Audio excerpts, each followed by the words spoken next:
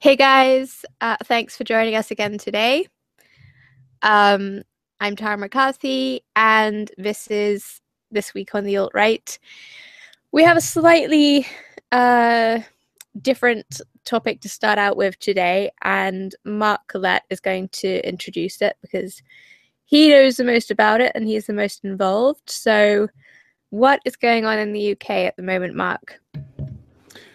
Hello, Tara, and hello to all the other guests. I don't want to hog the show, so I'll just let the guests introduce themselves first. We've got some of our regular panelists, but we're very, very lucky tonight to have Eli back from Identity Europa, which is very good. But quickly, let's just introduce everyone. We'll start with ladies first. So, Bree, if you'd like to say hello and tell us what you've been up to this week and where we can find you. Hey guys, I'm Bree Fauché.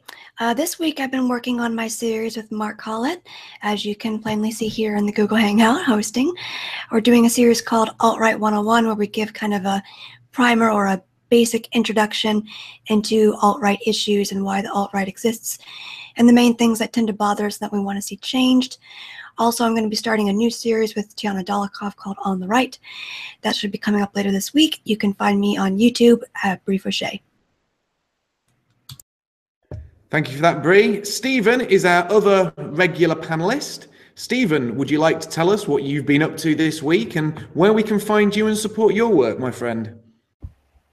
Sure, I'm glad to be back. You can find me at twitter.com/Steve Franson. I'm also on YouTube as Stephen Franson.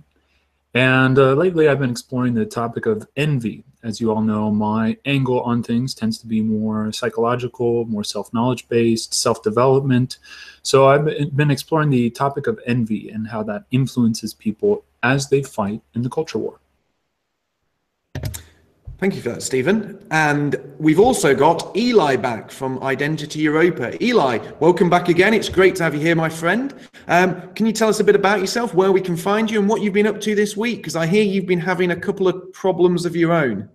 Yeah, so I'm the leader of Identity Europa. We are an identitarian activist organization in America, and essentially we have been sued with myself, Nathan D'Amigo, and Identity Europa as a retaliation for Charlottesville, the August 12th rally, Unite the Right rally.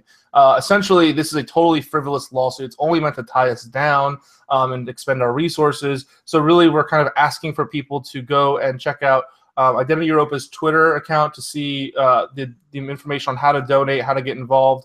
We'll be opening up more kind of avenues of donations as we raise funds for this. But essentially, we are going to be fighting back as far as defense goes, and then getting countersuits. And then we're going to go pretty much on the offensive here, since we do all know that the issues of Charlottesville were at the fault of the police and local government. So if you go over to identityeuropa.com as well, we have our donate links, as well as the Twitter account kind of explains exactly how to get involved and how to help us out. As far as us as an organization goes, you can always go to identityeuropa.com/apply, and we have a pretty long interview process, so you can go over there and check that out as well. Thank you, Eli. Well, that's introduced the panelists. Now, usually we have a range of topics to talk about, and tonight it's no different, really. We do have a range of topics to discuss, but one of them is slightly more pressing. One of them really concerns the future of the alt-right in Britain.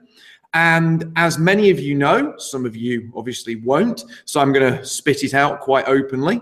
ITV, which is one of the biggest channels in the UK, biggest terrestrial television channels, has been making an undercover documentary for the last 6 months on the alt-right. They have infiltrated the movement. They have placed operatives within the alt-right, within Anne-Marie Waters' movement, some in and around Rebel, some in the London Forum and the different forums around the UK, some at a Heritage and Destiny meeting, which I attended recently, and also around and within Generation Identity. So this is going to be a very, very wide-ranging and basically large hit piece on the alt-right. This is a hatchet job. This has been not just done by ITV. This is not impartial. This is not a documentary that we have been asked to participate in or to be interviewed for. In fact, this is a documentary which has been all put together in conjunction with Hope Not Hate, the radical left, people who want to see the destruction of Western civilization, and obviously ITV News. Now, here we have a document which was sent to me. And this is marked private and confidential. But to the people at ITV and Hope Not Hate, this is what I think of your confidentiality agreement. And I know where you can shove it, but since this is a family-friendly show, I'm not going to say that live. But I am going to ruin their little exclusive by reading to you what they have sent to me. So ITV, here you go. I am an executive producer representing the independent television production company Hard Cash Productions. Note from Marky C, hard cash because they took hard cash from the left to screw over those fighting for Western civilization. This company specializes in current affairs programs, e.g. hatchet jobs. I am writing to inform you that we are producing a program for ITV's flagship current affairs strand called Exposure, which is currently scheduled for broadcast on ITV on November the 9th, 2017 at 10:35 p.m. The documentary is examining the resurgence of the far right in Britain, its expansion on and use of the internet and social media, the internationalization of the far right with cooperation and contact between groups and individuals on a scale not seen before. Note from me, this is why they're absolutely bricking it, because we're getting our act together and we scare them. The recruiting of more women and young people to different groups and the impact that this is having on British society. We will discuss concerns that groups and individuals on the far right are able, at a time when Britain is becoming increasingly polarized, to attract more mainstream support than ever before. We will also look at recent race and hate crime statistics and, in the context of hardening attitudes of both left and right, whether the rhetoric and actions of those on the far right is contributing to an atmosphere where certain communities are being demonized and targeted. Mark, the program. Let's Yes? not read the whole thing. I mean, it's maybe you can post it somewhere for people to read because it's getting a little tedious. But I Okay. think we get the idea. Well, basically, what's the concern here? Well, basically, the document is relatively long and it features some allegations. The allegations against myself, I can't speak for allegations against other people because the allegations against others I haven't seen. Apparently, there are extensive allegations against the young leader of Generation Identity in the UK. There are allegations against Anne-Marie Waters, and there are allegations against numerous other people. Now, to ruin the show's big hit piece on me, they have said that I have said the following, which I did. I'm not denying this, and I will tell you in a minute what my response to this is. Our undercover footage captured you speaking about a recent trip to Latvia. You said, "It's like I died and gone to heaven. No degenerates, everyone's white, and any lefties that turn up get their heads kicked in. I thought this is perfect. If I could speak Latvian, I would move to Latvia." So that is essentially their big hit piece on me. Now, number one, I am not cooking. Number two, I am not apologizing. Number three, I am not retracting my statement. I stand by what I said. I want to live in a homogenous white community. I want to live in a homogenous white community where the traditional family are put first and our ways of life, our culture, our heritage is first and foremost, and degeneracy is not promoted, especially not to our children. And finally, do I believe that lefties should have their heads kicked in? Well, the answer to that is, if you turn up at our rallies, at our events, and you seek to do violence to us, then yes, you deserve exactly what you get. And if you go away after receiving a sound thrashing, that's what you deserved. Don't come looking for trouble and then cry like a child when trouble finds you. So I don't believe that, well, I've not said anything wrong, and I'm certainly not apologizing for it. And I don't believe that we, in the alt-right, nationalists, should be disavowing, we shouldn't be cooking, and we shouldn't be throwing anyone under the bus. At times like this, group need to stand together. Now, I'm going to put this out to the panel in a minute, but at times like this, we need to stand together.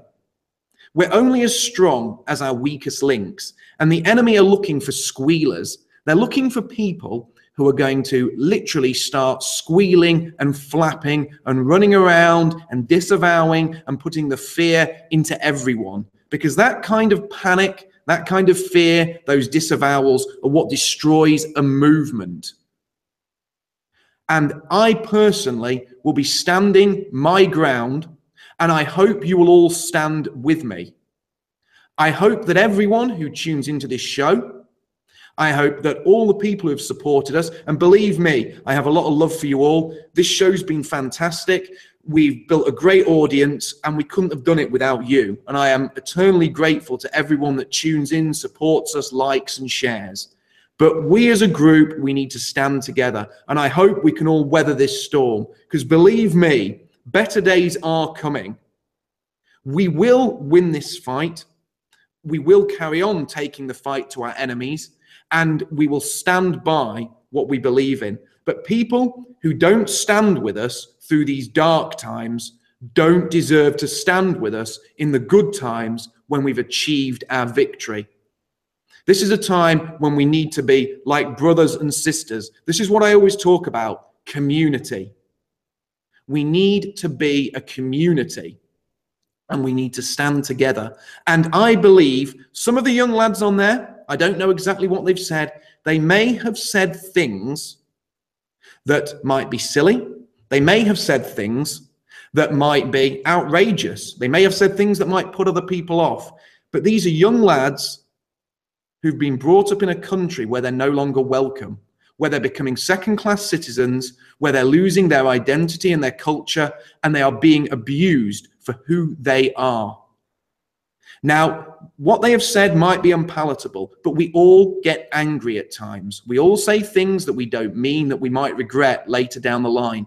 But for people to send undercover journalists into these young people's homes is unforgivable. This is a hatchet job, and it has been done by Hope Not Hate and by people who hate us and want to destroy us. If you play their game, you're helping them. And that's why we're all here on this panel tonight, united. Now, obviously, we can comment more on our show on November the 10th after that particular hatchet job has been aired. But thank you for everyone listening. I know this has been a bit of a long monologue, and sorry if reading some of that bored you. I wanted to read a little bit more because I wanted you to know exactly what they're alleging. But I suppose if I can send this on to Tara, she can post a link to it in the description.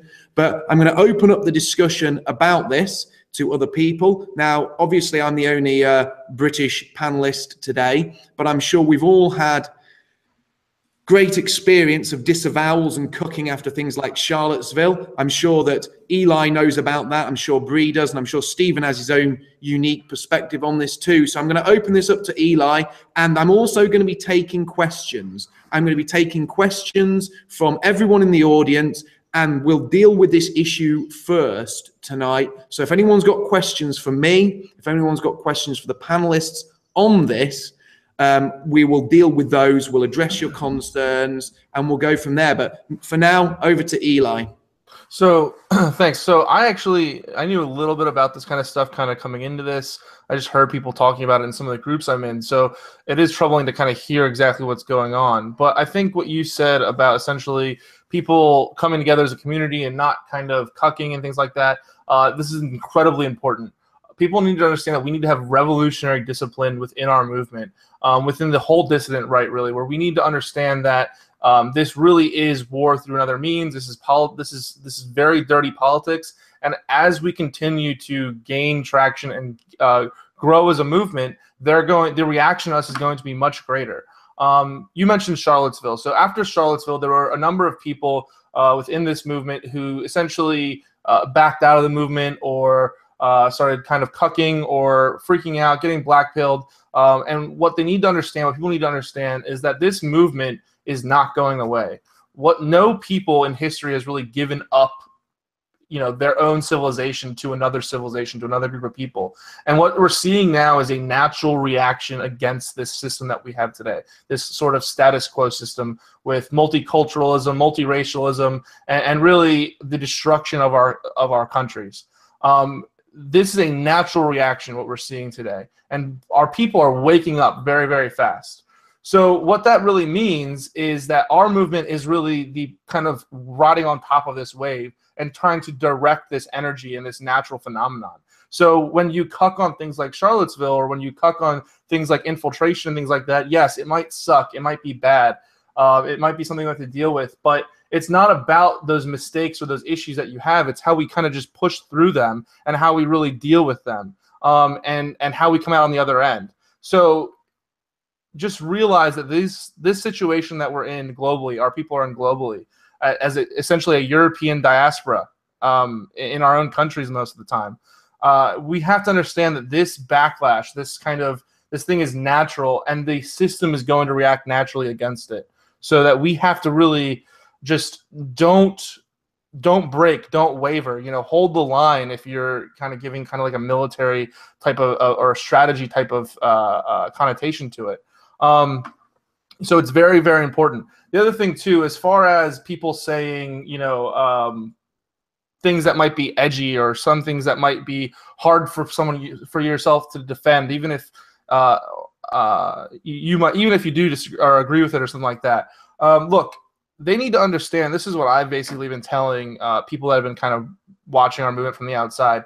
We are essentially a counter-cultural force, and the part of what we say and part of what we're doing and part of the way we communicate with each other and things like that is to talk about taboo subjects. I mean, a large part of this movement came from like Poll and things like that, where the whole point was talking about taboo subjects. So, and in an edgy way and in a comedic way. And that's what comedy and that's what these types of, and that's what satire and these types of things are. And these have been political tools, specifically in European countries, but across the world since the very beginning of time. I mean, you can look back at the French Revolution. You can look back in even Roman times, where these type of satirical and types of jovial or edgy comments that are really pushing the edge was really how political consciousness moved forward. So whenever these people really try to hold your feet to the fire, I think that it's important, or one strategy that people should always go with is explaining that, because I don't think that there's anyone, left or right, that doesn't understand that. Always you'll have people who, no matter what, will just stonewall you and disagree with you because of our views. But overall, people understand that that's how these types of shifts in consciousness and paradigm shifts work. So I think that you're right. We need to kind of close ranks, and everyone needs to chill out and not cuck on this situation. And I think the way you're handling it's great, Mark. Well, I think we've seen a very similar kind of thing with Charlottesville, when Charlottesville happened. And obviously, I think about 3 people died that day in that location, not as any fault of people who are actually involved in the rally, but just for various reasons, such as the police helicopter crashing and whatever happened with a schizophrenic guy crashing into another car that hence caused a heart attack or something. So yeah, we have seen a lot of problems. Obviously, some people were imprisoned, including Cantwell was imprisoned for using pepper spray, even though, from my perspective, he did so in a completely legal manner, but he's still in prison for that, awaiting trial and bail or whatever. And of course, we see a lot of people, I'm not going to mention names, but, anyone who's observing can see who those people are, who immediately take a big step back from the alt-right and start cucking, as we call it, and start disavowing, etc. And it's kind of understandable why people would have that reaction. They're scared, right? They're fearful about what being involved is going to do for their reputation, or possibly, as someone's been saying on a lot of live streams, we're all going to end up in prison because of we're being involved in this in one way or another. So that's not very pleasant for anyone to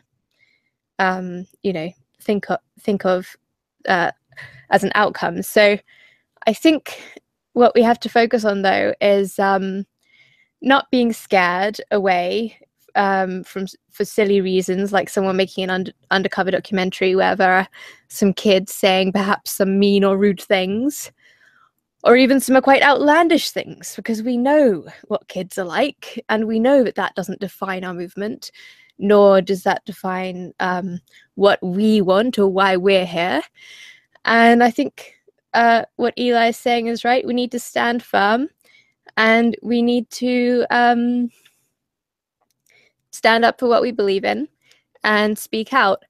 And I think what Mark said there is correct as well, that the left are so used to being able to push us around. And we need to be able to, now that we're actually standing up to them, they're kind of throwing a fit, they're having a tantrum. They're poking us in every direction that they can get away with. And they want us to basically get out of their way and let them continue destroying our countries.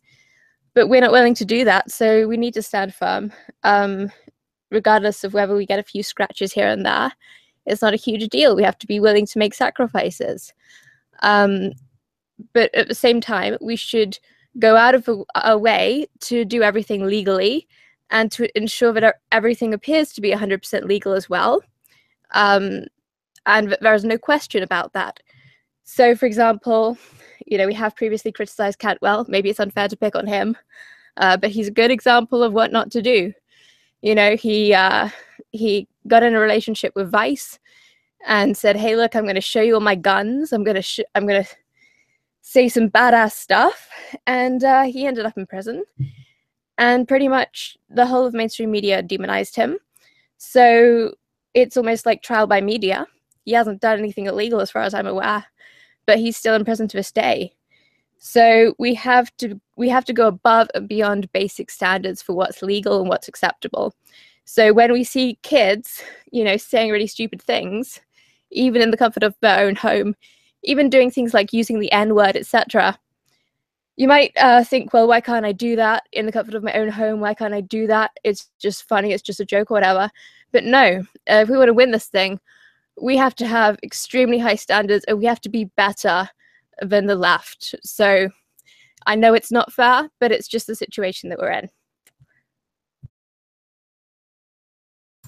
Also, you have to know what you're getting into from the start. This isn't a movement that's for the faint of heart. This movement is for people who are tough and can withstand the blows that will undoubtedly come. When I came out as alt-right back in January, I spent like a good solid month trying to decide if that was something I wanted to do, because I realized the undertaking. I realized that the left, well, they had already come after me. And I thought that, well, if I can withstand that, I can hopefully withstand anything. So you really have to know what you're getting into, because this movement is for tough people. And we have to remain tough when these types of things happen. I remember when I was at American Renaissance this year, I got really cozy and friendly with a couple of girls, a girl and a guy, and we just got to talking, and I thought I was among my own who thought the same as me. And I didn't say anything that I haven't already said before. It wasn't anything too extreme. But when you get around people that you're comfortable with and you think you're of like minds, things come out. And I'm sure ITV caught a few things that just came out. But I was informed later by a couple of other people that they thought the young ladies I was talking to were infiltrators. And we just have to make sure that when we even are among our own kind here, and we're talking to people who we think are allies, like Tara said, you still have to clean it up a little bit. And I realized on this documentary, maybe there are a few kids who said some outlandish things. That's going to happen. All movements attract people who are really on the fringe. But at the same time, the more they do that to these kids, the more I think that one of these kids is going to get absolutely humiliated and it's going to destroy their life. And once people get to that point, they realize that they have nothing to lose and they just get more committed. And you just have to look at it as the more they come at me, and if I were to ever get doxxed or if they were to come after my family or what have you, it's only going to make me tougher. It's not going to make me stick my tail between my legs and run. We need to get tougher from that adversity. We need to be anti-fragile. And remember that the left never disavows their crazies. And I'm not saying that we should be all for people who obviously have bad optics, even though I'm really sick of talking about optics at this point. But yeah, we need to just remember to stay strong when these kind of things happen, because it's only going to get worse. They call it a culture war for a reason. We are in war here, and only the tough are going to survive. We are always on the offense. We're not like the conservatives. We're not on the defense. We're going to be on the offense, and being on the offense requires us to be strong. Yeah, I agree with Bree, really underscoring that we'll need to be strong. And, you know, if our arguments are superior, then our intelligence will probably be superior, and we can mobilize that intelligence toward affecting greater change than the left in comparison. So something I would say to people out there is, you know, and this is how I live my life, and I like to bring things into the personal. It's extremely difficult to spend time with me. And that is for a particular reason. If you have the best arguments, you really have to conduct yourself as though you have the best arguments. You have to conduct yourself as a rare commodity. So I don't much care for, and you know, different people have different takes on this, but I don't much care for courting people who are, how would I say, poisonous, antithetical to my existence. So I don't give the media the time of day. Now I understand others have a different way of looking at this. But I'm ready and I'm willing to sit for decades and use my persuasion skills and my argumentation to make the case for a more just and more philosophical society. And that is where my strength lies. So I don't want to give up my personal power by allowing people into my life that I can't fully 100% vet. So that would be my contribution to this sort of thought, is that to this, you know, thread of discussion is you really, really, really want to be clear on who's coming into your life, because they could have a recorder on them at any and all times. And it's no fun to have to start self-censoring. So it's better to just look at who's coming around. Thank you. Now we've got some questions, obviously, about this. The first is quite a good one. Why did they warn us? Why did they give us a chance to strategize?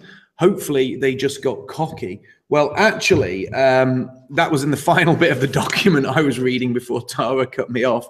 I'll just quickly go over that. They have to give you a chance to respond if they've made undercover recordings of you. And they say, in the interests of fairness, we are writing to give the opportunity to respond to evidence that we have obtained and criticisms we intend to include in the program. We ask you provide a written statement by 5 p.m. on Friday the 3rd of November to ensure your response can be included in the program. We will edit any such statement to ensure your comments are fairly and accurately reflected in the program in accordance with the Ofcom broadcasting code. So that's just a load of crap. Now, I obviously provided them with a written response, and my written response was that I'm not scared of them.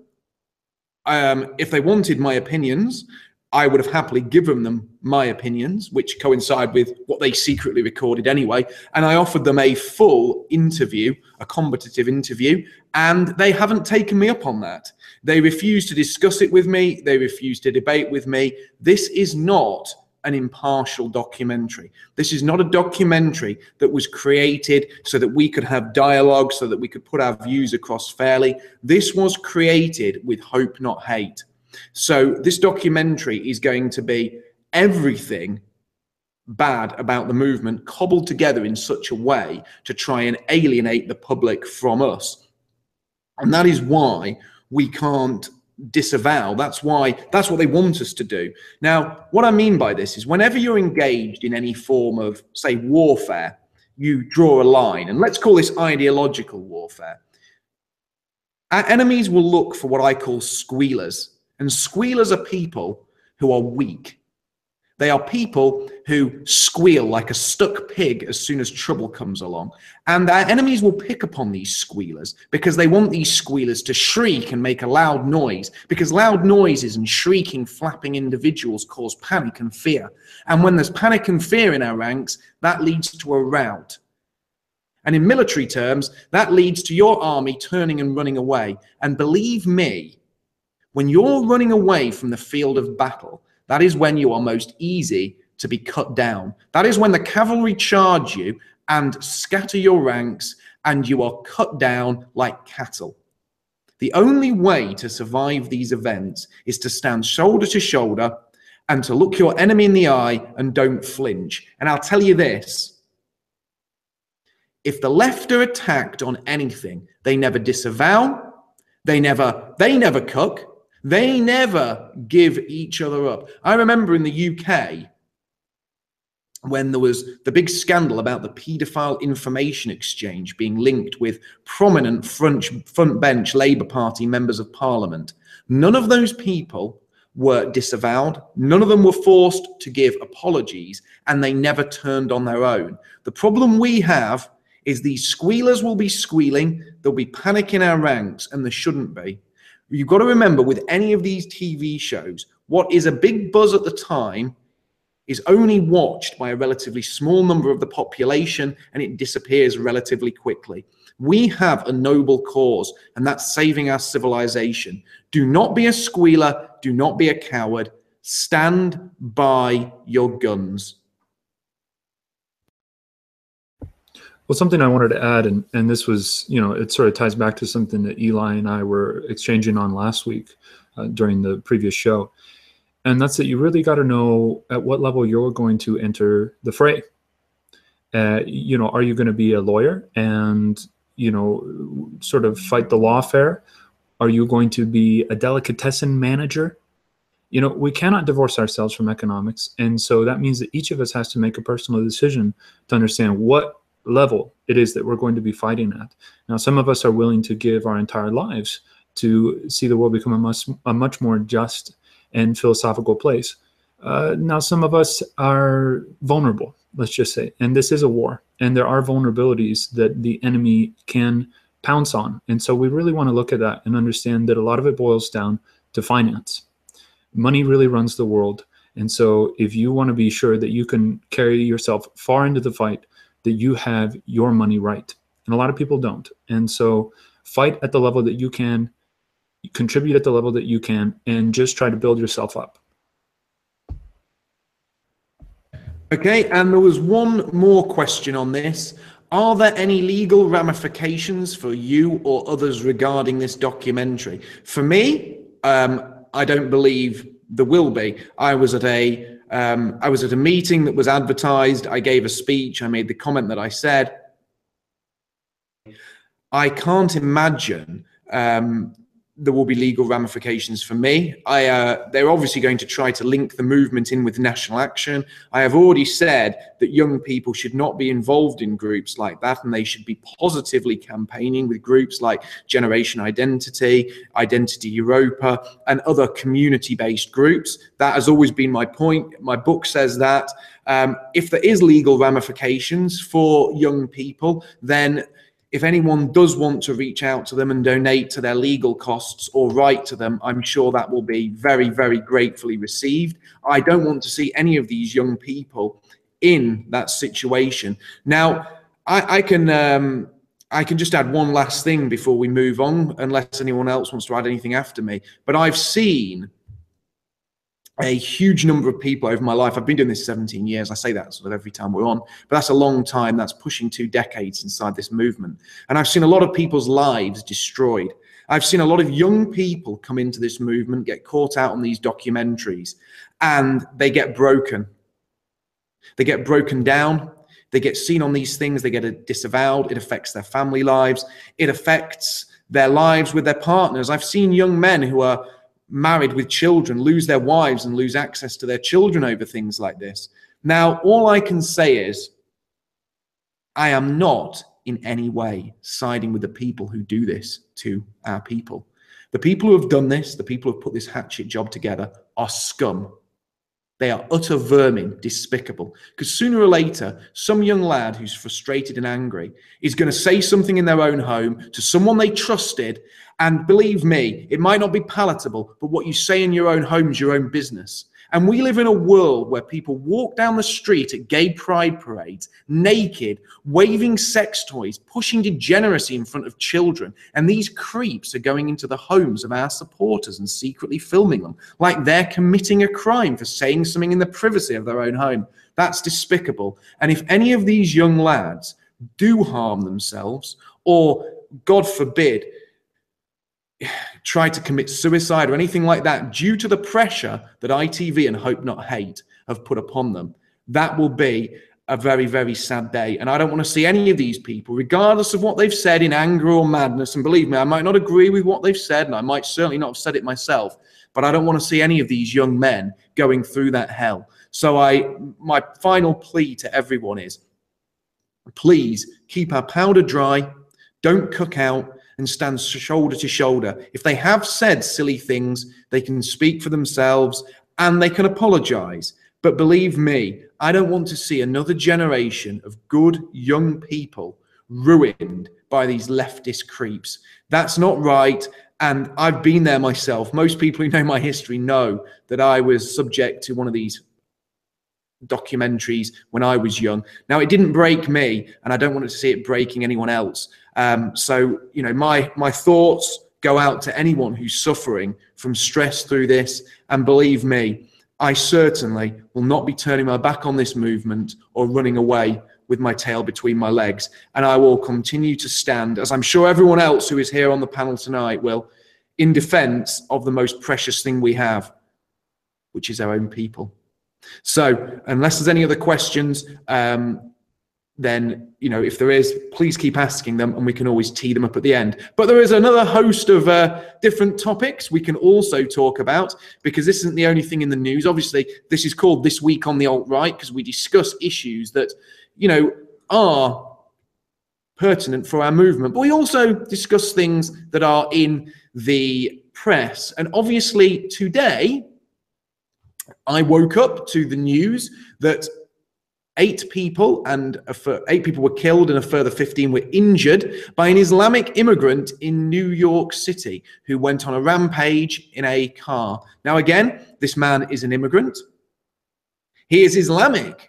BBC and the press here in the UK have been describing this as a vehicle attack, as if the vehicle was some sentient being, a transformer perhaps. Maybe it was a transformer from the Michael Bay films that was an evil Decepticon and just chose by its own volition to mow down people. Or maybe it was something to do with the fact that the guy was aligned with ISIS, but the press don't really want to talk about that. Instead, the liberals are trying to blame this on the car itself. But I'm going to put this out to the panel. What do you guys think about this? And what do you guys think to the frankly scandalous reactions from the left-wing press? I'm going to throw this out to, who wants to speak first on this one? I can go. Eli. Yeah. Well, I think that the hottest take, I linked it here in the chat, but is the Tariq Nasheed take, which is, he tweeted out, so a Muslim white identity extremist named the guy who did this committed a terrorist act today, and some people still find a way to blame Obama. This is hilarious. First of all, I mean, for those of you who don't know Tariq Nasheed, he thinks that everything is suspected white supremacy. But it also shows like just how hard the left will go to really, like, even situations where they are totally not in their favor, like politically, they'll still try to like squeeze some type of juice out of it to use it. That's absolutely insane. Trying to blame an attack by a Muslim from Uzbekistan on, you know, white supremacy or whatever is totally insane. And then the other part of his tweet saying, you know, people still find a way to blame Obama. Look, this guy was part of this diversity visa program in America, which admittedly is a small program as far as the total number of refugees or the total number of people using it. However, it's a completely useless system. It's a ridiculous idea. The fact that we need to admit people on a lottery system solely based on this idea, this magical principle of diversity, is absolutely insane. But he got in that way, and then he overstayed his visa, basically. And it just shows really we have no reason to take these people in. It's absolutely ridiculous. So I think that honestly, people are becoming kind of, in two ways, either kind of immune to these attacks where they don't really think it, like, oh, another thing happened, and then they move on in another couple of days, which is a little worrying. But also, it's making people who are getting bothered by it kind of wake up, I think, and really see what's going on. I mean, I've seen people already who maybe a couple months ago were like saying, I don't want to ban Muslims from the country, or I don't want to ban immigration, but we should look at our policies, maybe do some extreme vetting. And now they're basically calling for the complete shutdown of the borders for 50 years and things like that, which, I mean, those are good developments, I think, overall, if there is a silver lining to any of this type of stuff. Yeah, well, I totally agree with you there, Eli. Obviously, this whole diversity visa, the fact that he came in on a diversity visa, this is what diversity gives us. It's certainly not a strength. And it's very, I think it's very appropriate that he came in on a diversity visa, because that's exactly, sends exactly the right message for public. You give out visas based on people's race, a variety of different random races and countries of origin, rather than on even such a thing as merit, as Trump is proposing. And what you get back is the most undesirable people you can possibly imagine in your country. So yeah, I'm obviously completely against this kind of visa program. One thing I want to point out, just because some people seem too afraid to point this out for some reason, even though it should be obvious to everyone, if we didn't allow any Muslims into our countries, then we wouldn't be suffering from any Islamic terrorism, and would probably have about 3,000 people who have been killed in the West by Muslim terrorists would be alive right now. So that's how I feel about the situation. I see no reason whatsoever that we should allow any of them into our country. I think we should into our countries. I think we should quarantine Islam. I think that is the strongest and best message we have on this topic. Quarantine Islam. Don't let them move into our countries, because all they do is spread their insane ideology that results in people getting killed, raped, and all sorts of other horrible things. So yeah, that's what I'd say. And I think that if people really can't stand a no Muslim immigration policy, we should simply advocate for a memorandum. So no immigration whatsoever, except perhaps net neutral immigration. So say if 10 people immigrate from France, then we can have 10 people immigrate to France, kind of thing, from the same country. That's how that would work. So yeah, that's my opinion, really. Let's hear from Bree. Well, I completely agree with you, Tara, 100% as far as quarantining Islam. I'll say the thing you're not supposed to say. I consider Islam to be a death cult. It terrifies me completely. And when you really get to talking to a lot of these kind of light-handed liberals, they're not like really far to the left, but they'll tell you that it scares them too, but they don't know how to express that because the language has been completely stripped from them. And the truth about the U.S. is that we did not learn our lesson from 9/11. Right after 9/11, we should have shut the border down, particularly to all these countries that have a high rate of Islamic terror, a high rate of things like honor killings or female genital mutilation. There should have been a complete shutdown of the border then, before they had a chance to even have things like diversity visas. I didn't even know that was a thing. And when I look at the news clips of this now, of these attacks, every time they happen, they're used in the exact same ways over and over and over again. The left will use it as a way to give more and more sympathy to Islam. I saw right away, there was an article, I forget from where, but like right away, I came home, I went out to dinner with a friend last night, came home about 2 hours after the attack happened, and logged online. One of the first articles I saw was a Muslim sympathy type of thing. We need to have sympathy for Muslims out there. And then people like the neocons use it in another way where they want to use it for more government laws, more vetting. Well, we've seen proof here that the vetting obviously isn't working. The answer can't possibly be more government, because the government that we have implementing to look at these people and have more immigration laws obviously that's just not working. And yeah, then we get people going after us for hate speech. You can always count on that every single time one of these attacks happens. We have the left creating sympathy for Islam. Then we have the right, people like Theresa May, every time there's an attack over in the UK, wanting to go after people for more hate speech. So the answer is never to cut off the border. The left just doubles down on opening the border every single time this happens now, and we can just expect to see that again and again and again. And I know these are all things that we're used to hearing, and we feel like we're in an echo chamber because we're always throwing it back and forth. Islam is bad. We need to shut down the border. We need to not have any more immigration. But we just have to continue pounding these same points home over and over and over again every time this happens until it gets through to the average person who doesn't have the guts to say something against Islam, until they realize they're not alone and you can speak out against it.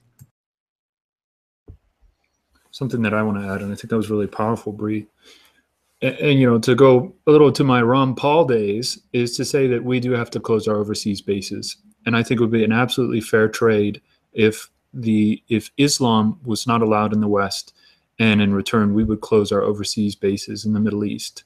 And I do want to acknowledge that Islam is bad in and of itself. It is a death cult, and it is bent on totalitarian takeover of the entire planet, and that Islam means submission, and that it does all sorts of terrible things to the people who become adherents.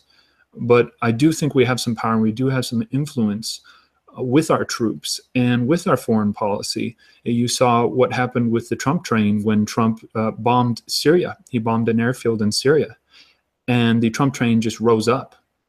And I think if we can stay strong on this, you know, military interventionism from the United States as empire building, and really point out that this just creates lots of problems for us. And we're not even taking the oil. That's the thing. We're just killing people and stationing troops, and then there's no oil being taken, no gold being taken, no spoils of war. So it's just a murder machine. And so I don't want to be, you know, sort of too compassionate to Islam here, but I sort of do hearken back to my Ron Paul days and say, look, we have to oppose globalism in all forms, whether it's empire building or if it is the Islamic death cult taking over the world. Yeah, I totally agree with you there when you talk about it's just another form of globalism where they feel they need to go put troops into all these Muslim countries. I don't think that's protecting, you know, the West whatsoever, putting all these troops in. In fact, it seems to be doing the exact opposite, causing us to be flooded by their so-called refugees who see an opportunity to come into our countries as claiming victimhood.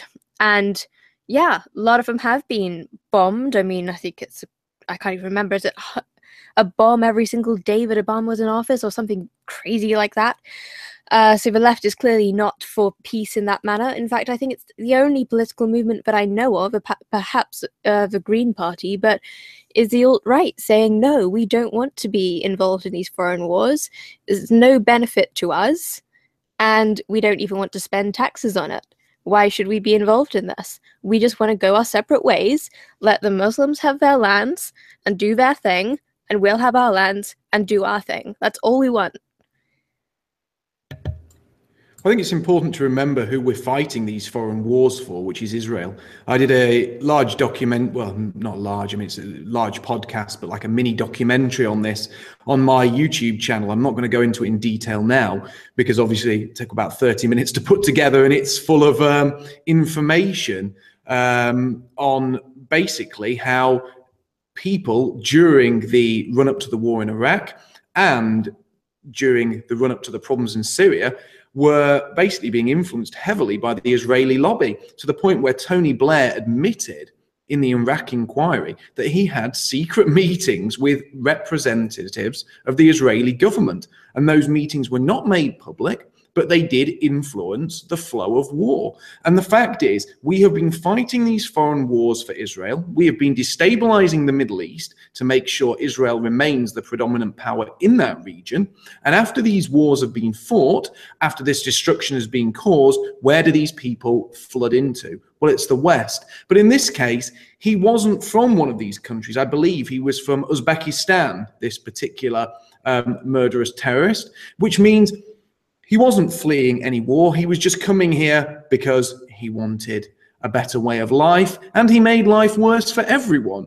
And the fact that the left support this isn't just about globalism. The fact the left support this is they know Islam is not compatible with the West, and the left push everything that isn't compatible with the West or is wholly destructive to the West. They push feminism, they push Islam, they push the LGBT agenda. Anything that threatens our way of life, the left wants. And that is why they are so keen on mass immigration, because the left want to destroy us. They hate the indigenous European people, they hate people of European descent, and they want us to be bred out. Now, at one time when I used to say this to people, I was called a conspiracy theorist. But now the left are pulling down posters that say it's okay to be white and calling that a racist statement, because ultimately their narrative is that it's not okay to be white. That we are people who need to be bred out and we need to be destroyed, and our way of life, our culture, and our heritage needs to be confined to the dustbin of history. This is a war to destroy not only the West, but to destroy the people who created the West, and to make sure ultimately there are no more of those people on this planet. And immigration serves that purpose. And as you saw just yesterday, immigration serves that purpose because they are importing people who actively want to kill us.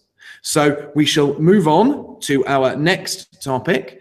And the next topic is now branded racist by liberals. Yes, again, we see the slippery slope in action. Now, when they pulled down Confederate monuments, we were told that this was because the Confederacy was built on slavery, that Confederate monuments were a problem because they harked back to a racist past. But that's not the case. Pulling down Confederate monuments wasn't about racism, it wasn't about slavery. It was about getting white people habituated to seeing their culture and their heritage destroyed. And it wasn't long after the Confederate monuments began to fall that they were calling for Nelson's column in Trafalgar Square to be pulled down. Then they were calling for Christian monuments to World War I soldiers to be modified or destroyed because they were secular. Now they are calling the poppy racist. And this is all part of the attack on our people and our heritage and our culture.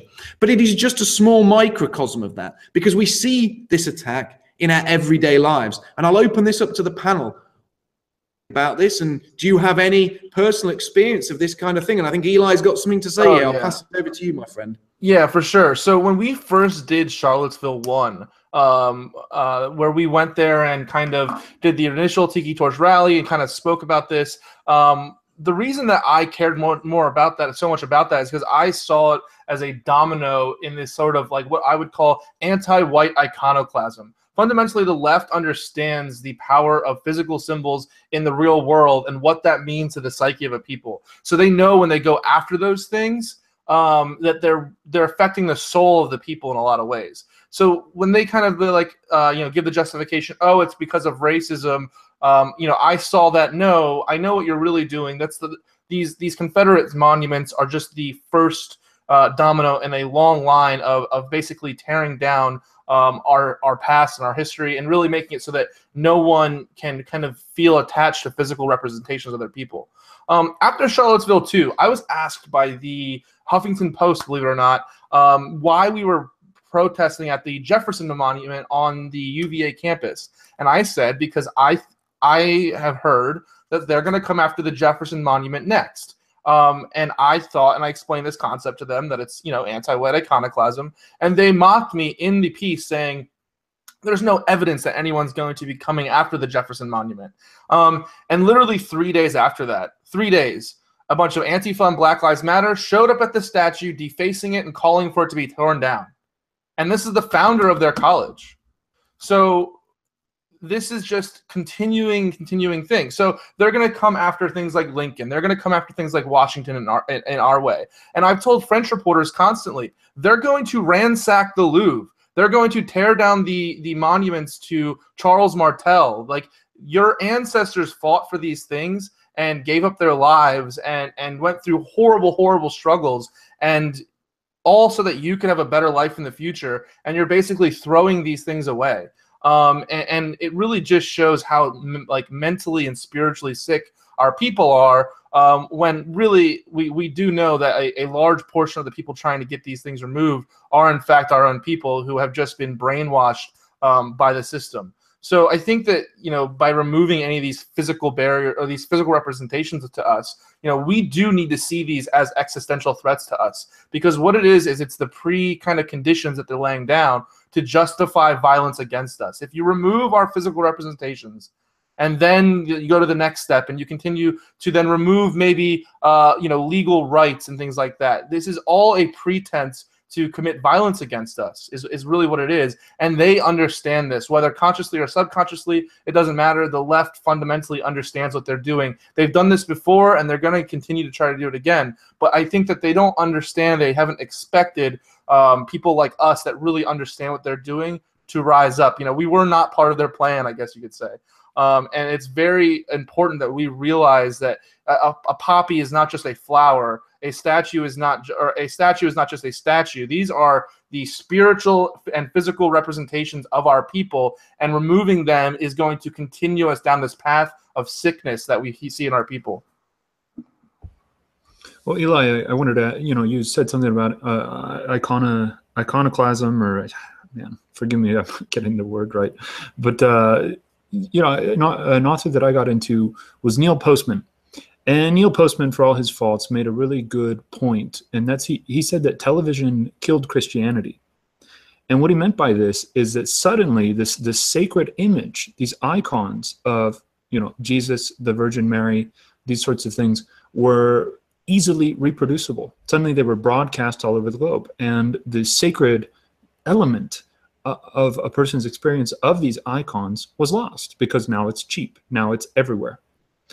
And the left understands that if they can take these images and deconstruct them, they'll gain a foothold in the minds of people. But the thing they don't reckon on, and this is where I have something to add, is that when you do this deconstruction, you are whittling things down to the bone, but the bone will remain. And now we're seeing people on the right wing understanding the value of organized religion, particularly the Christian faith, but also others are advocating for paganism and these sorts of things. And also something that slipped in there is philosophy. So people are starting to base their worldviews and their spiritual lives on something that is more tangible than some attachment to iconography. So the communists really aren't counting on this. They see that they've got the upper hand because they're taking down these monuments. But what they don't understand is that we, people on the right wing, are seeing this happen. And we're understanding that we're going to have to get even more sophisticated. We're going to have to host these in private spaces. We're going to take over the government system to ensure that these leftists aren't running the government and dictating what happens in these public spaces. And so they're really going to lose in the long run. They're gaining the upper hand right now, but it's very short term. And also the other thing is there's only so many statues they can take down.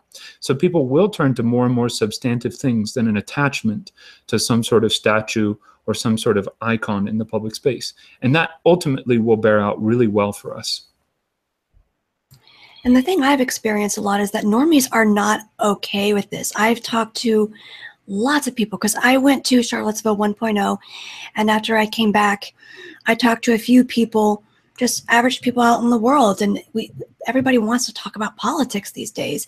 And even they said they were not okay with these statues being taken down. It's not something, the left wants us to think this is a really popular idea, and that we have to get rid of white supremacy, get rid of whites, and if white supremacy is gone, then finally we'll have peace. But the average person that I've talked to out there is not okay with that. So we have to remember that this is something that the far left is pushing. And I really, truly don't believe that they are in the majority when they say these kind of things, just from what I'm hearing the average person talk about. Well, it's maybe a little bit off topic, but I saw recently that one of the flyers that the leftists are freaking out about right now is one that says, simply, it's okay to be white, period. Okay. So I actually think this is an awesome strategy, and I'd love if we all kind of took that on as a motto. It's okay to be white, and just like tweet that out, Facebook post that out, etc. And what you'll see is how triggered the left get. And obviously, if you have flyers you could put up in university, I know Identity Europa into that kind of thing. Maybe you guys could even take that slogan on. And you see how freaked out they get, how they're like, wow, this is a hate crime. We better like report it to the local press, put it in the newspaper. And I think a lot of white normie people are going to wake up, and they're going to see this, and they're going to say, oh, interesting. The whole of the left is freaking out about it being okay to be white. That's very, very telling. So I actually think such a flyer is far more useful than a kind of triggering Nazi flyer, which is kind of expected. People will freak out about that. And I think quite a lot of normies think that's fine and dandy. So I think that in a way, toning down our message and having the left still freak out about it actually shows the onlookers who is sane in this situation. And just moving on from that a bit, I think that the what you might call the redneck right, those people who live in flyover country in the US, those people who still go to church in the UK, I suppose, or live in the kind of working class areas of the UK that are still mainly white, or even those people who've been displaced from places like London, like the EastEnders have been displaced from London. They basically don't exist in London anymore because they've been completely displaced by diversity. So I think that those kind of people have never really been sophisticated when it comes to political campaigns. And perhaps that's why it's so difficult for the alt-right to be sophisticated in a way that we're not going to easily get caught out by leftists filming undercover documentaries, etc. The way I see it is we have the most honest message. We're the most upfront. We're not actually trying to do anything harmful. We're trying to save our civilization. And they shouldn't be able to get any gut-your moments on us. I think we need to practice authenticity and sophistication together. And with both of those, we will win. Because they can't beat that. They can't beat truth with sophistication. So I think we all need to work on that. And perhaps that's something that Eli, representative of Identity Europa, maybe that's something that you can talk about. Yeah, so I think you're right in the fact that doing these edgy triggering posters aren't the best idea. So a lot of people have been having this optics debate, and I basically kept myself out of it because I'm constantly kind of talking behind the scenes with people about what the best way to move forward is, because we really are all kind of moving forward together through a fog of war. So no one, everyone acts like, oh, my answer is the best answer, but fundamentally, it's more complicated than that. I think that as far as these posters go, when we were in 2015, 2016, putting up really edgy posters to trigger the media and trigger the anti-white left, the whole point was to make our enemies act irrationally. Well, I'm sorry, but now after we've moved into the real world, I don't think we could make them act any more irrationally. We're almost reached the limit to that, where making your enemy act irrationally is having diminishing returns on how useful this is. Really what I think we're moving into now is a period where we need to inspire our people and point out that the establishment's kind of connections between supporting a lot of the LGBT issues and Muslims and Hispanic identity, Asian identity, Jewish identity, Black identity, all these identity groups, the linking factor is that they're anti-white. And this is what's going to wake our people up. Look, it doesn't take someone that's very politically minded to really understand this idea. So what we need to be doing when we think about activism, when we think about postering campaigns, and we think about just kind of trying to elevate the consciousness of our people, understand that we need to basically provide them with something that's easy to sympathize with. So I think that these posters, I believe it was a poll campaign that said it's okay to be white, was absolutely fantastic. I think it's awesome. I mean, we've seen a similar reaction with our posters. Recently, Stanford has been having like a level 10 riot at the school. Like everyone's freaking out because of our posters, which really just talk, call white people to embrace their identity, join our movement, join our group. And it's causing them to absolutely melt down and freak out. So I think that this is a good way to do it, because these posters are easily defensible. Okay to be white is hilarious, just because it really does show how anti-white the left. Actually, I want to stop calling it the left. How anti-white the establishment has become. So I think that these are really good strategies moving forward. And as far as the optics debate going, where I stand or where IE stands goes, I mean, this is going to be something that we deal with, moving forward, and kind of showing what we can do or what our position is through action, rather than these ridiculous kind of like Twitter debates going on and things like that. So something that I wanted to add, Eli, you talk about, talking behind the scenes and these sorts of things. And I think that's a really good way of handling things. You don't want to show your hand too soon and too many times. And that connected me to the thought that, well, look what's happening in the media. There's a sort of bread trail that's forming, a breadcrumb trail that's forming. Right now we have Kevin Spacey. A week and a half ago was Harvey Weinstein. Who's it going to be next? And I think it's the pieces of bread are getting bigger and bigger and bigger. And I think the media and the left is just revealing themselves. I think they're just losing their minds so much that they're just revealing all of their corruption. They're just divulging all of their secrets. It's like this big bubble is bursting. And so when we talk about strategy, I do think it's very, very important to reiterate that we want to drain the swamp. I think we want to be very proactive for our people, our folk, and for the ideas of philosophy and all these great things. But I think we also want to remember that there are enemies, and they're simply presenting themselves in the Daily Mail, like twice a week, or on Drudge Report, like every other day. This was Bill Cosby a few months ago. Our enemies are just presenting themselves. They're sticking their necks out there and going, take me down, destroy my career. Kathy Griffin 6 months ago. And it's just on and on. And I think the fish will get bigger and bigger and bigger and bigger. And I think the bigger and bigger dominoes will start to fall.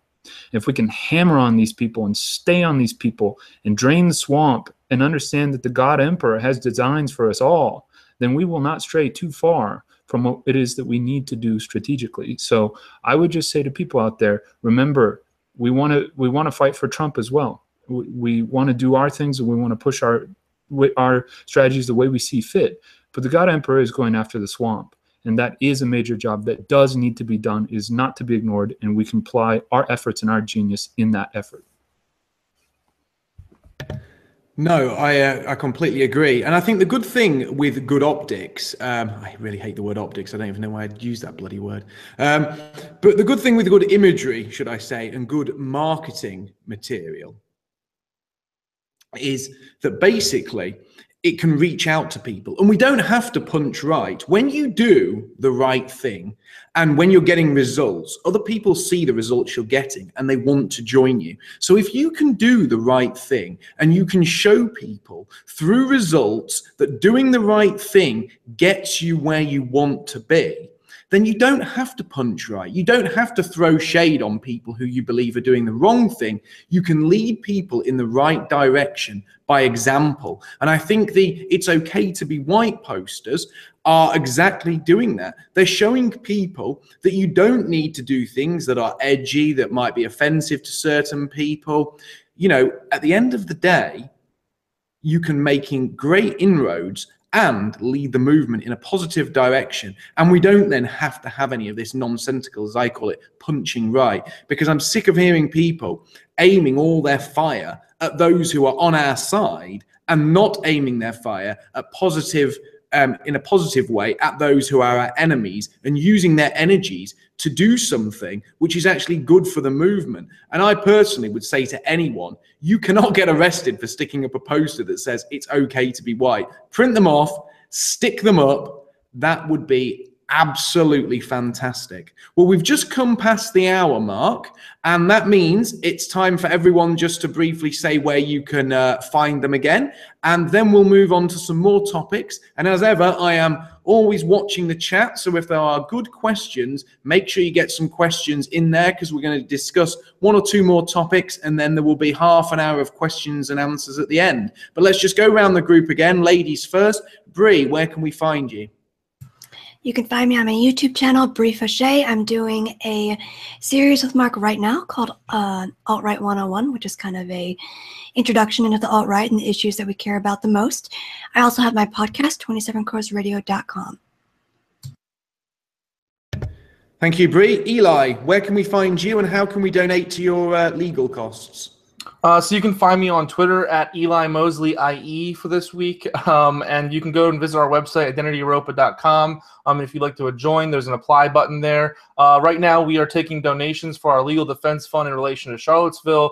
This is going to be really important, guys, just because of the way our legal team is going to be working with the rest of kind of the legal, the defendants in this case. This is going to be very, very important moving forward, that we do not let this kind of set us back or damage us, which is what it's intended to do. They know as well as we do that it's a frivolous lawsuit. So if you go to the Identity Europa Twitter account, you can see our video on how to get involved, how to donate, and we'll be opening that up a lot more and kind of continuously going on a couple of shows this week and next week to really kind of promote this fund. So you can find me on Identity Europa's website and things, and Twitter as well. Stephen, where can we find your work? You can find me at twitter.com/SteveFranson. And then I'm also making videos on YouTube talking about self-development, how you guys can rise in the hierarchy, how you guys can make your lives better, make your personal lives more satisfying. That is my aim and my focus, and I just aim to serve a cause greater than my own.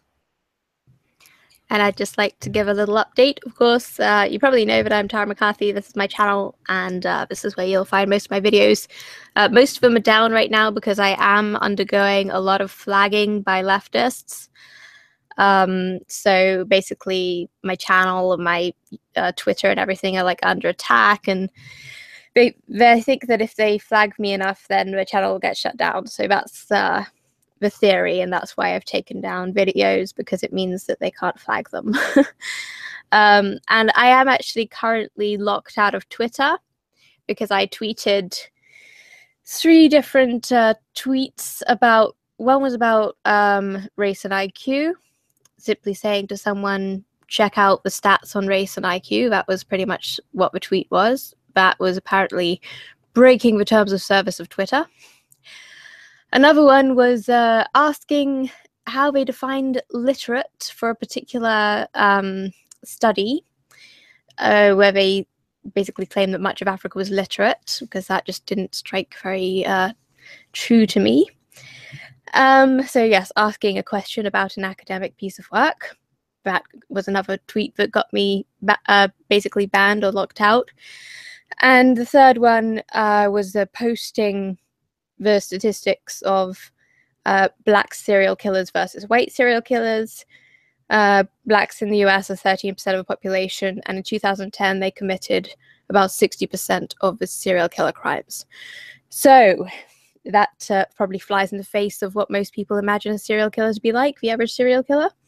And that's why I tried to red pill people on these statistics. But unfortunately, my efforts are being squelched by Twitter, because apparently talking about the race of serial killers breaks their terms of service. So it's getting a little bit harder to talk about actual facts in the United States, you know, even on the social media. And I find this quite insane, and I really hope we're going to come to a solution regarding this. You know, Eli, can I ask you about what you think we should be doing regarding this kind of social media issue of not being able to post basic facts because they might offend people? Yeah, so I think that the choice right now is nationalize Twitter or a call to nationalize Twitter or these types of social media things, or regulate them like a utility you would, or like media you would. They're kind of trying to play the best of both worlds right now, where they're simultaneously claiming that they're the most important things for democracy in terms of Facebook and Twitter, claiming this to deal in relation to the Arab Spring, where they're saying that they are basically the modern printing press, right, which is a war Europeans fought over, a long time ago. And they're also trying to say, no, we're a private company, therefore we can choose what isn't on our website and who's allowed to post and what type of news we filter and things like that. You can't really have the best of both worlds in this situation. So it's really about, do we call to regulate them as a utility, or do we nationalize them? I think that you can take probably a page out of Donald Trump's book maybe and call for the nationalization, which could then lead to the regulation as far as like a utility. As far as like what to do now, I don't ever want to move away. I think I said this on the show last week, move away into our own sort of like ideological ghettos or our own echo chambers or anything like that. So I think we do, for the time being, almost need to play by their rules. Look, I'm somebody who was playing by their rules. I don't tweet those types of things. Not that I disagree with them or anything like that.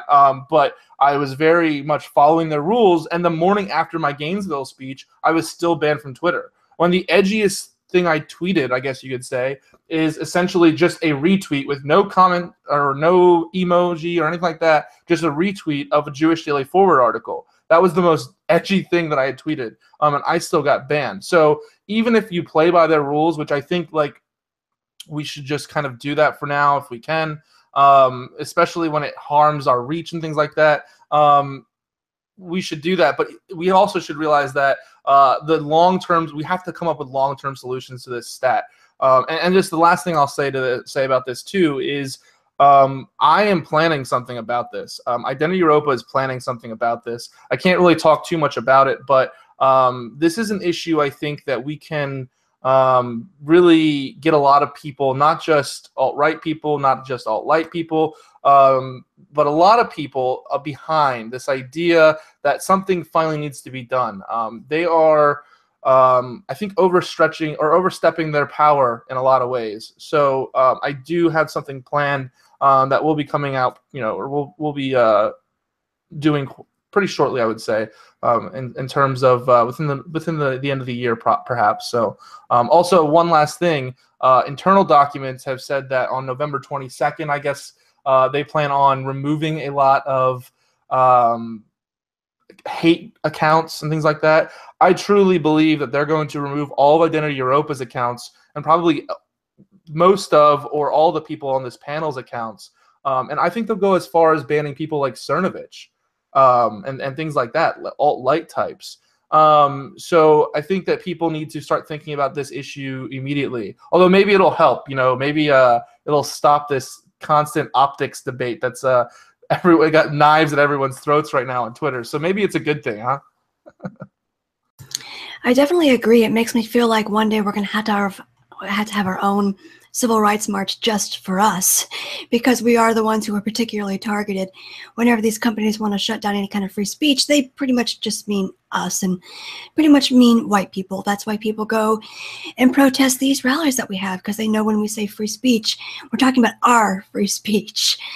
But as far as a way of regulating this, I don't know what the answer is to that, because at the same time, the only thing that scares me more than these companies having regulation over it is the government having regulation over it, because the government has the same opinions that these companies do. And there's very few people who are in our corner as far as our own free speech on these social platforms. The Supreme Court, as I've said before, has already come out and said unanimously there's no such thing as hate speech, and you can't be arrested for hate speech in the U.S., thank goodness. But that hasn't filtered down into these companies yet. If anything, I'd like to see there be a government, if there were to be a government regulation of it, I would like it to be, you can't use hate speech as an excuse for booting somebody off your platform. You have to provide some kind of legit reason and proof of their break of terms of service. And yeah, I'm not sure I want the government regulating that. If they were going to regulate it in any way, I would just want it to be, You have to have proof that you committed some kind of break of terms of service, or they can't use hate speech in any way, shape, or form as an excuse. So yeah, the Supreme Court has said you can't do that, but that hasn't filtered down yet. So I don't know what the answer is. We obviously need our own civil rights, so we are allowed to be on these platforms, and we're not kicked off for thought crimes. But at the same time, I don't know if I want the government regulating that, because quite frankly, they're just about as bad as these companies are.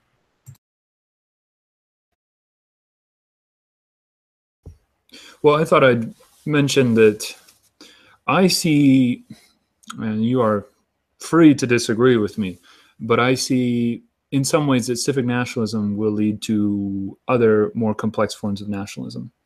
And what I'm seeing, and I just want to get back to what I was saying earlier, is that the left really is, they're just giving their necks up. I mean, they're turning belly up right now. And the media is putting them forward. And they're trying, of course, to spare them some of the embarrassment that they're having. But really, there's a trend developing. And I think that if we can just use our platforms, and this is my point of view, to hammer these people. Dustin Hoffman, just I think during our show, has been revealed to have allegations put against him. And if you'll remember in a film with Meryl Streep, they did a live take where she wasn't doing things the way he wanted her to do. I think the film was called Kramer versus Kramer, and he slapped her across the face, and that was actually live. That wasn't scripted. And so we look at these people, these degenerates, and they're just presenting their necks. And so I do like to get really to the core of truth and to the meat of things with scientific research and argumentation, and I find that very personally satisfying. I've noticed that I just have a bit more impact with my platform when I jump on the Trump train bandwagon and smash these pedophiles and smash these perverts. So it's just a thought of mine, and it's an experimentation. I'm not too married to it, but I'm curious to hear what you guys have to say.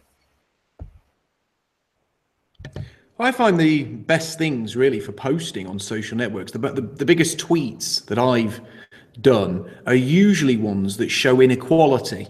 And my advice for anyone who wants to produce a viral tweet or to produce a piece of propaganda that catches the attention of both people on our side or normies are things that are highly visual. For example, I went through a lot of press articles and I put together different articles that showed serious inequalities, one of which was a case where police officers has refused to jump into a lake to save drowning children, but at the same time the Metropolitan Police sent a group of police divers to rescue copies of the Quran that had been thrown into a canal because they thought that that might have been a race hate crime or some kind of religious hate crime, that these books had ended in a canal. And that really shows the absurdity of a system where children can be allowed to drown as police officers stand by the side of a lake, but at the same time the police sent divers to rescue copies of the Quran from getting a bit soggy. And the real sting in the tail is it was actually a Muslim cleric who had thrown the Qurans in the canal because they were old copies that were a bit dog-eared, so he wanted to dispose of them. So really he was committing a crime which is called fly tipping. And if you show these things, I think that really enrages people. It really shows people the inequality. For example, I did another tweet about a young guy who had been sentenced to 4 years in jail for I think it was praising Hitler and making a racist joke online on his Facebook and making a few untoward comments. And then equally, a guy who described himself as a soldier of Allah, and the court refused to charge him as a terrorist, even though he was plotting to blow up a hospital, because he'd set his Facebook privacy settings to private, and they said that that infringed his privacy. Well, secretly according me and other people in the alt-right, that doesn't infringe our privacy, but reporting, basically charging somebody under the Terrorism Act for saying they want to blow up a hospital when it's a private Facebook post infringes his. Now, these kind of things really wind people up, and they show people the double standards we live under. So I would say that if we go down the route of playing on these things and showing that we are actually a white civil rights group that are showing the inequalities that are affecting and disenfranchising white people. I think that's a really powerful way of getting people annoyed. And when they're annoyed, they want to do things. You have to use emotional arguments. And I've always said this, facts and figures are fantastic, but they don't motivate normal people in the same way that emotional arguments do. And we have to keep pushing the emotional aspect, because that's what motivates people to do things. And typically it's something that motivates women. Women are far more emotional than men. And by pushing the emotional route, we will get more females involved. And trust me, more females equals more males as well.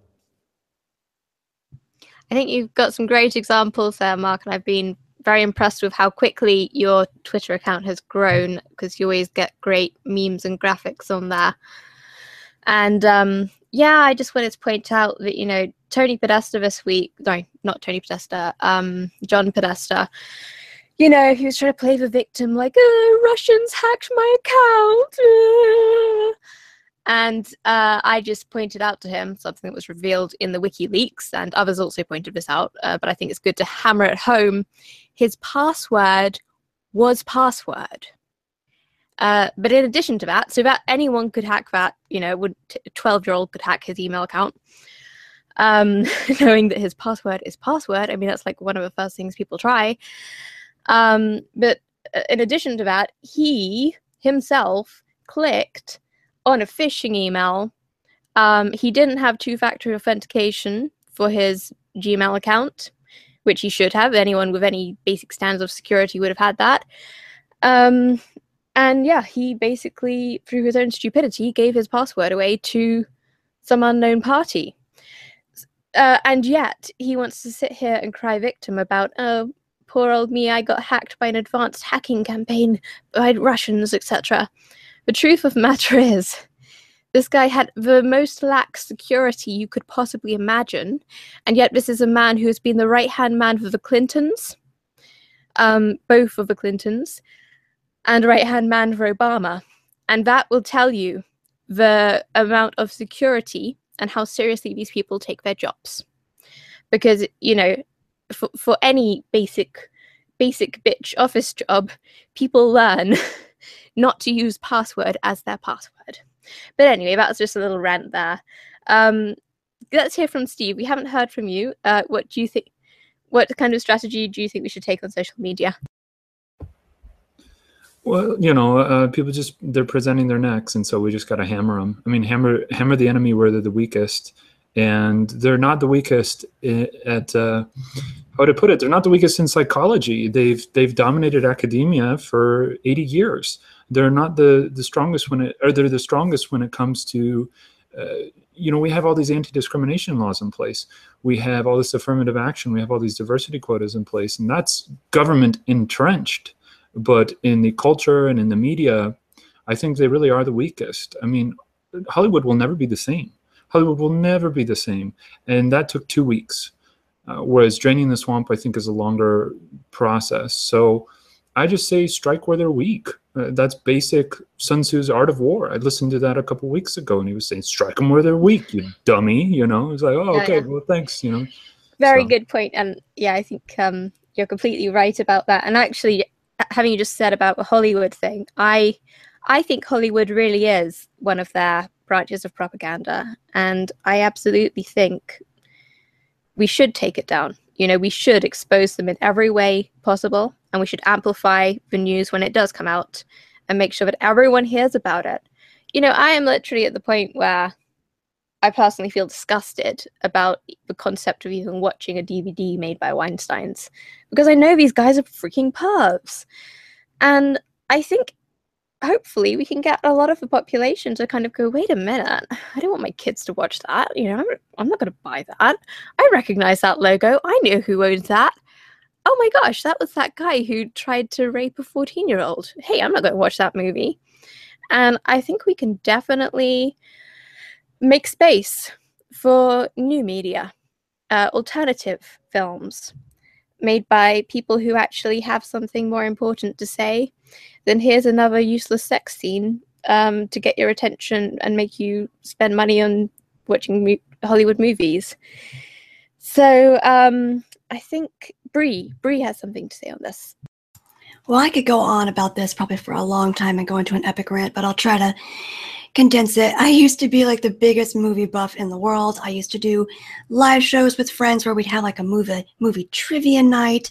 I just consumed that stuff like crazy. And once I started getting red pilled and I started seeing the lies, the propaganda, the very specific angles that the globalists were taking in some of these series that I had adored for years, I couldn't unsee it.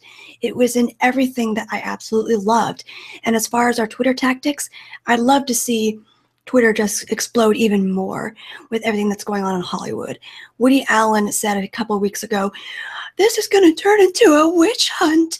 Yeah, the complete degenerate perv who married his stepdaughter is worried about this turning into a witch hunt. Yeah, I'll bet. Hollywood has spent years, decades, telling middle-class, blue-collar white Americans how much they despise them and how much they need to take a back seat to people of color or whoever else wants to destroy Western society. They took part in brainwashing our children. They're doubling down on that propaganda even more so now. I heard Steven Spielberg wants to make a movie about Syrian refugees and how we have to take in more of them. Guys, Hollywood hates you. They hate you. It's time for us to hate back and expose them. When Kevin Spacey is revealed to be like a pedophile, make a tweet storm about it. Make a hashtag. Whoever's next, put their head on the block. I don't care anymore. Just let them have it. Let them have it back because they have hated you for a long time. And if they are sticking their necks out, as Steve said, it's time to go after them. Yeah, they're making, I mean, they're just turning belly up and they're making themselves weak. And one more thing that I'd like to think about is, you know, I'm still growing. I have this growth mindset, and I want to look to see what people who are having the most impact are doing and where they're successful. So my ideas and my philosophy might be different than Roger Stone. But Roger Stone, you know, if you watch Get Me Roger Stone, the documentary, you see what a massive, massive impact he had on Trump's campaign and how he believed in Trump for decades. And so this guy is a real power player. And while I might have some different ideas and philosophy, I'm always looking, with my growth mindset, I'm always looking like, how can I serve Roger Stone? How can, if I met Roger Stone at some cocktail party or something, I could point to this evidence that I directly did something that was a benefit to him, that I did something that he wanted me to do. So in this sense, I'm a good order taker. I know I'm not the general. I know I'm like the sergeant in the boot camp or whatever, and I know my place. But I'm always looking to serve people that are higher than me at whatever level I can. Thank you for that, and it's time to move on to our next question. And this is a bit of a change of pace. Could we reverse the negative trends in our society by supporting lavish social programs like 2 years of maternity leave, which would essentially trick women back into their normal role in society? Now, I'm going to start on this one because I think that's actually a good idea. If you want people to act well, I mean, in fact, this is interesting because just last week I put out a video called Why Fat Shaming and Slut Shaming Are Good. And this was a video on how we should shame people, or how shame in society can be used for a positive. How if we shame people for doing negatives, that makes them not want to do the negative, which is good. You know, if you shame people for being obese, if you shame people for being lazy, gluttonous, greedy, if you shame them for being welfare queens, then it makes them less likely to want to follow that negative route in life. And we want people to pursue excellence.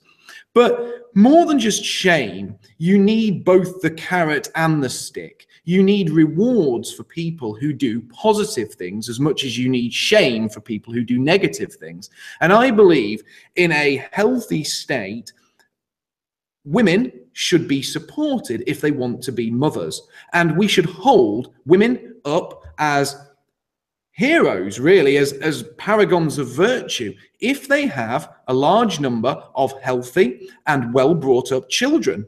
If you have a system that basically rewards women for doing the right thing, if you have a system that doesn't push them into a soulless career, but instead says, look at this wonderful white woman, she's got 3 or 4 wonderfully brought up, well turned out, polite, well-mannered children, then obviously you are going to get more women going down that route. And the state in its current form has pushed women away from that. It's pushed women away from childbirth, from motherhood, from being a good wife. It's pushed them down the route of a career, and it has tried to get them into basically lifestyle choices that means they will have less children. And this is one of the key problems that faces the West. We are being outbred at an alarming rate because groups like the Muslim immigrants are ones who are essentially still following their natural gender roles. They're still having children at an alarming rate, whilst white people are having children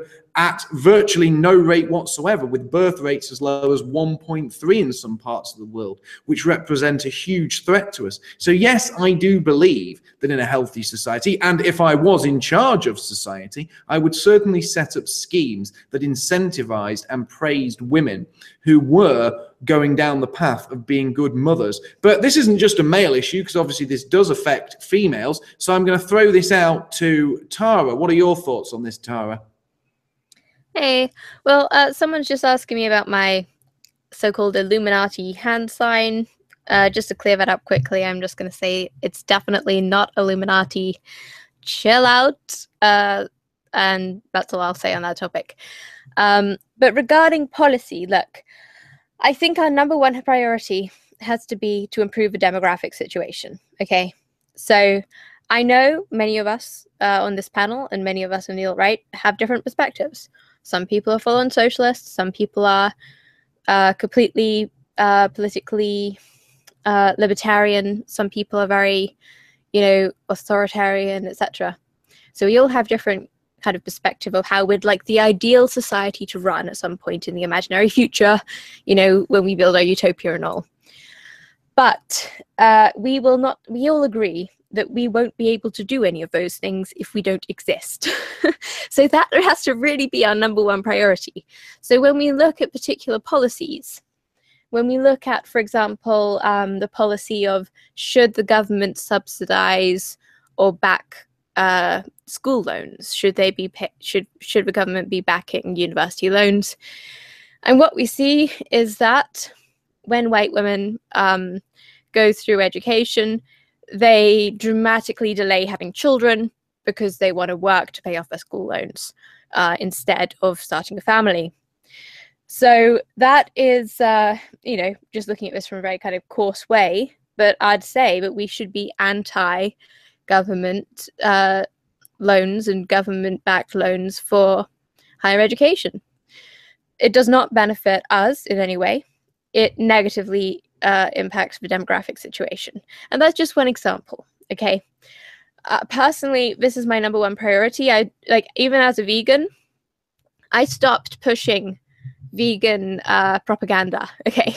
I used to be into pushing vegan propaganda because I genuinely want us to stop factory farming animals. I think it's horrible. But what I see, and what the Golden One actually told me a long time ago, he said, look, if white people become a minority in our own country, and if we basically go extinct, we are not going to have any kind of animal rights whatsoever. Animals are going to be treated extremely poorly as they are in third world countries. And as a result, I realized that I was putting the cart before the horse. We have to get our priorities straight. And I would like to put this to people who talk about and campaign about banning abortion, for example. In the US, the vast majority of abortions disproportionately are Black, okay? I know this is a very unpopular view. It's perfectly fine, understandable. But I just want, from a very pragmatic perspective, to tell you that if we did actually push that through and ban abortion, from a demographic perspective, we would be in a horrible situation because the Black birth rate would literally double overnight. So I'm just going to put that out there. Obviously, there are two examples of policy and how it impacts demographics. But what I want to say is, however you think things should ideally operate in a utopian situation, remember that if we don't secure our nations for our people, there's no way whatsoever that any kind of policy such as that could be sustained.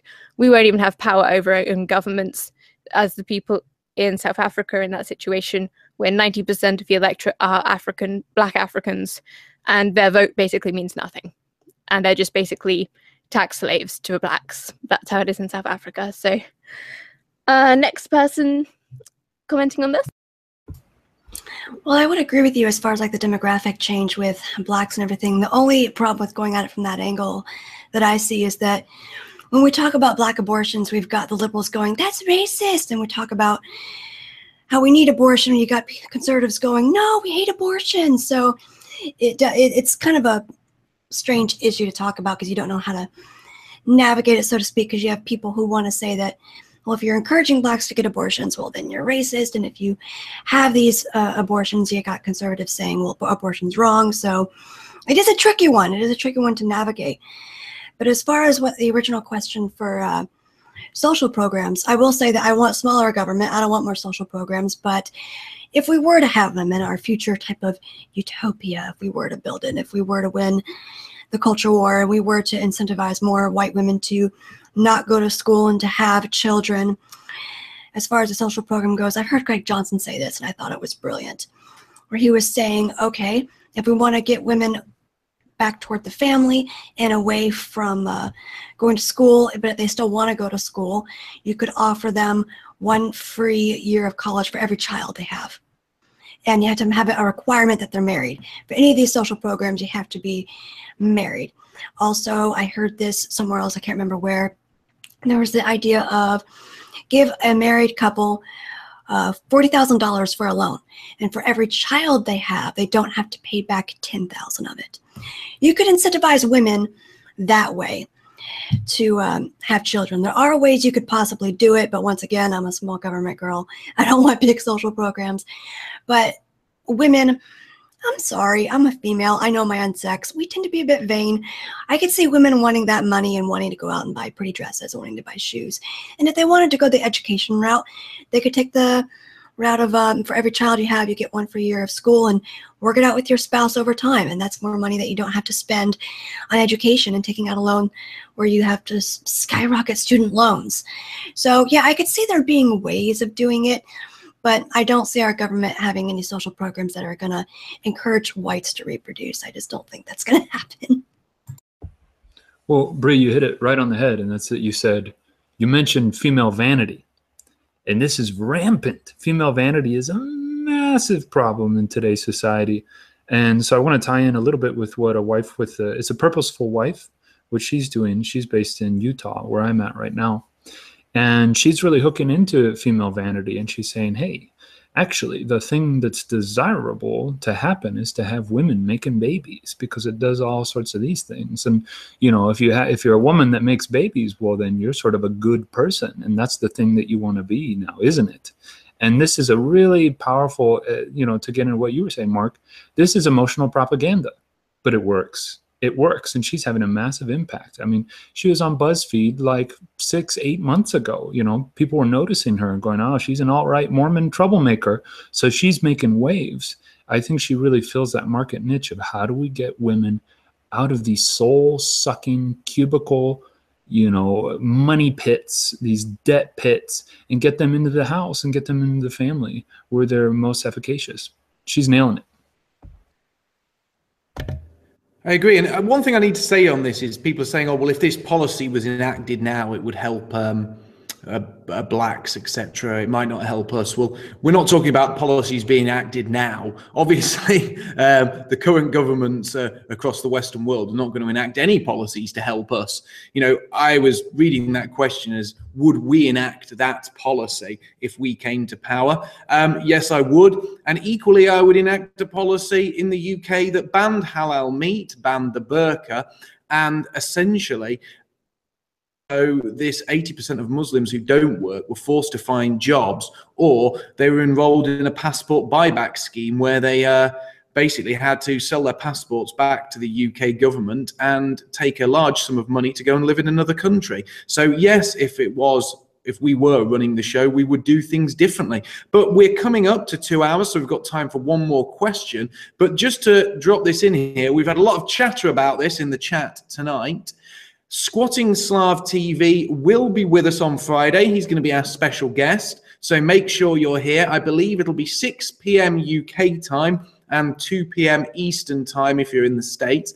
He's an absolutely fantastic YouTuber, one of the best. He's got a huge following. He does some great videos. I suggest you check him out. It's going to be an absolute honor to have him on, but make sure you put that in your diary because it's going to be another fabulous show. But we've got time for one more question, so I'm going to pull this one out. And I'm going to ask this. It's a question that gets asked quite a lot, but we haven't got much time left, so it'd be one that we can answer quite quickly. If we have far-left, anti-white, multiculturalist family members, should we even bother trying to have discussions and debate with them? Now, I'm going to start this one. I'm going to say, don't waste your time.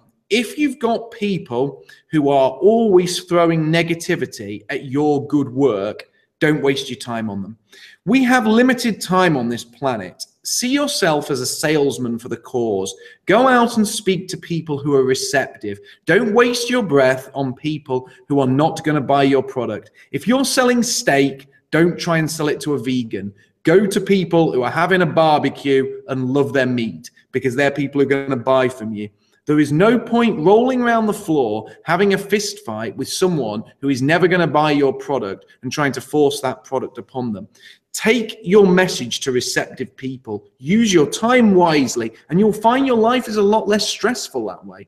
I remember when I was at uni, I wanted to try and convert everyone, and I would spend hours arguing with people on the left. It's a waste of time. I should just gone out and found people who were receptive to our point and red-pilled them quickly and built a powerful alliance of people who agreed with us. So yes, if you do have people in your family who are anti-white, multiculturalists, pro-left-wing, pro-liberal, in my opinion, it's best not to talk to them or not talk to them about those things. Try and talk to them, obviously the members of your family, try to talk to them about things that you'll just get on with and keep politics away from it if you can't convert them. And if they keep throwing negativity at you, simply don't speak to them. I mean, in my experience, it's not worth the stress of surrounding yourself with people who are constantly chipping away at you and having a go at you.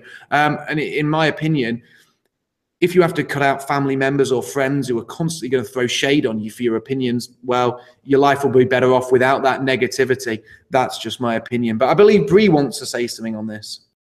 Yeah, this is something I have a lot of experience with because before I became red-pilled, I had a lot of friends who were of a mixed race or in a mixed race friendship relationship, had mixed race kids. And in my experience, if someone is mixed race or if they have mixed race children or if they're married to someone of another race, move on by. I tried red pilling a few of them. It's just not worth your time. It's not worth the anguish because you're pretty much trying to convince them that some of the biggest decisions that they ever made in their entire life were mistakes and that there was a better way of doing things. And I agree with Mark 100%. Those aren't the people that should be our target audience. We should be moving on to people who we can actually influence and are going to be on our side and appeal to people who have real world problems and talk to them about things they actually care about. If they're having trouble at work with HR, talk to them about the diversity quotas. If they have a lot of crime in their area and it's a very multicultural area, talk to them a little bit about maybe race and a little about how there's a connection between race and crime. You need to adapt your message to your audience. And in my personal experience, people who are mixed race, are married to someone of another race, or have mixed race kids, they cannot be objective when listening to this stuff. And I can't blame them, honestly, because like I said before, you're trying to tell them that they've made big mistakes in trying to red pill them on some of these things by not paying attention to them. So move on and direct your message toward people who are going to be able to hear you. Well, my own take is that if I really stand with the truth, then it's pretty hard to shake me. It's pretty hard to trigger me. And so people can say a lot of interesting things, throw up a lot of interesting little manipulations.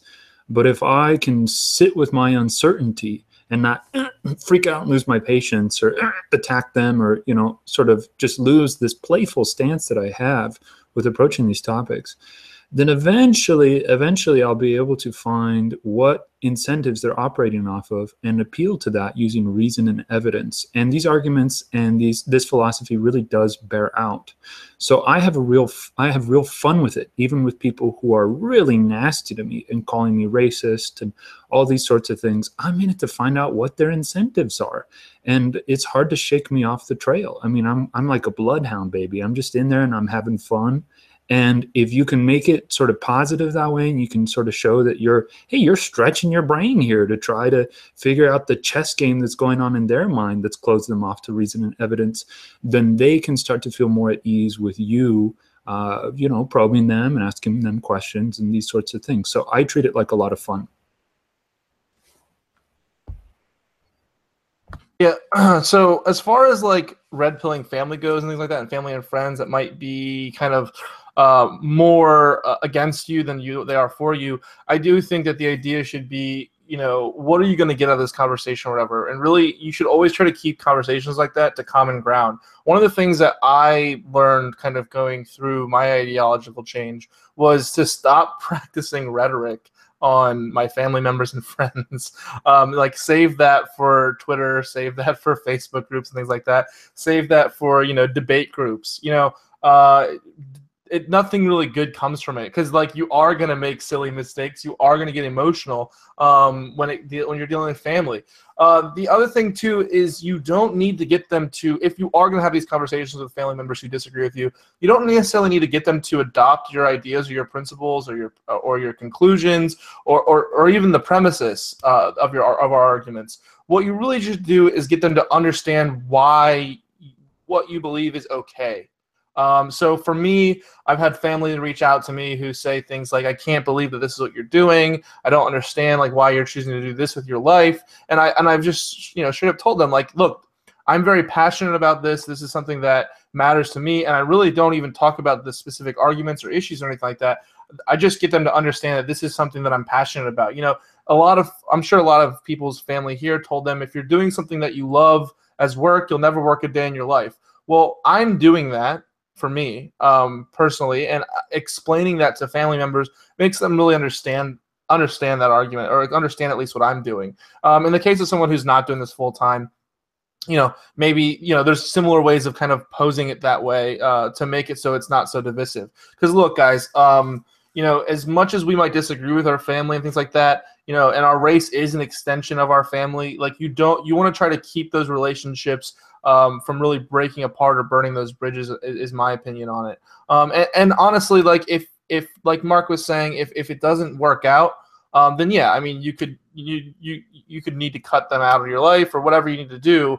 I just think that you should try not to be divisive. Look, it's not something it's not a good hill to die on or anything like that. You know, I'm all about really not focusing on the individual or small group or real life thing and focusing on like the broad picture. I care about more online reaching many people, rather than just going to each individuals and knocking on doors and saying, hey, have you heard about the alt-right? Let me tell you about the alt-right. I think that that's a kind of failed strategy, and trying to convert your family members is just an extension of that. So yeah, that's kind of my take on the whole family thing. Yeah, I'll throw another little tiny piece of advice in here before we end tonight, and that's when you're at a family barbecue or meal or something like that, don't turn it into a speech. Don't go there like, you know, like some sort of mini dictator trying to convert everyone and pushing it upon your family. I've noticed that if you make it known in a quiet way what you do and what you believe in, you will find that members of your family and members of your friends will gravitate to ask you these questions.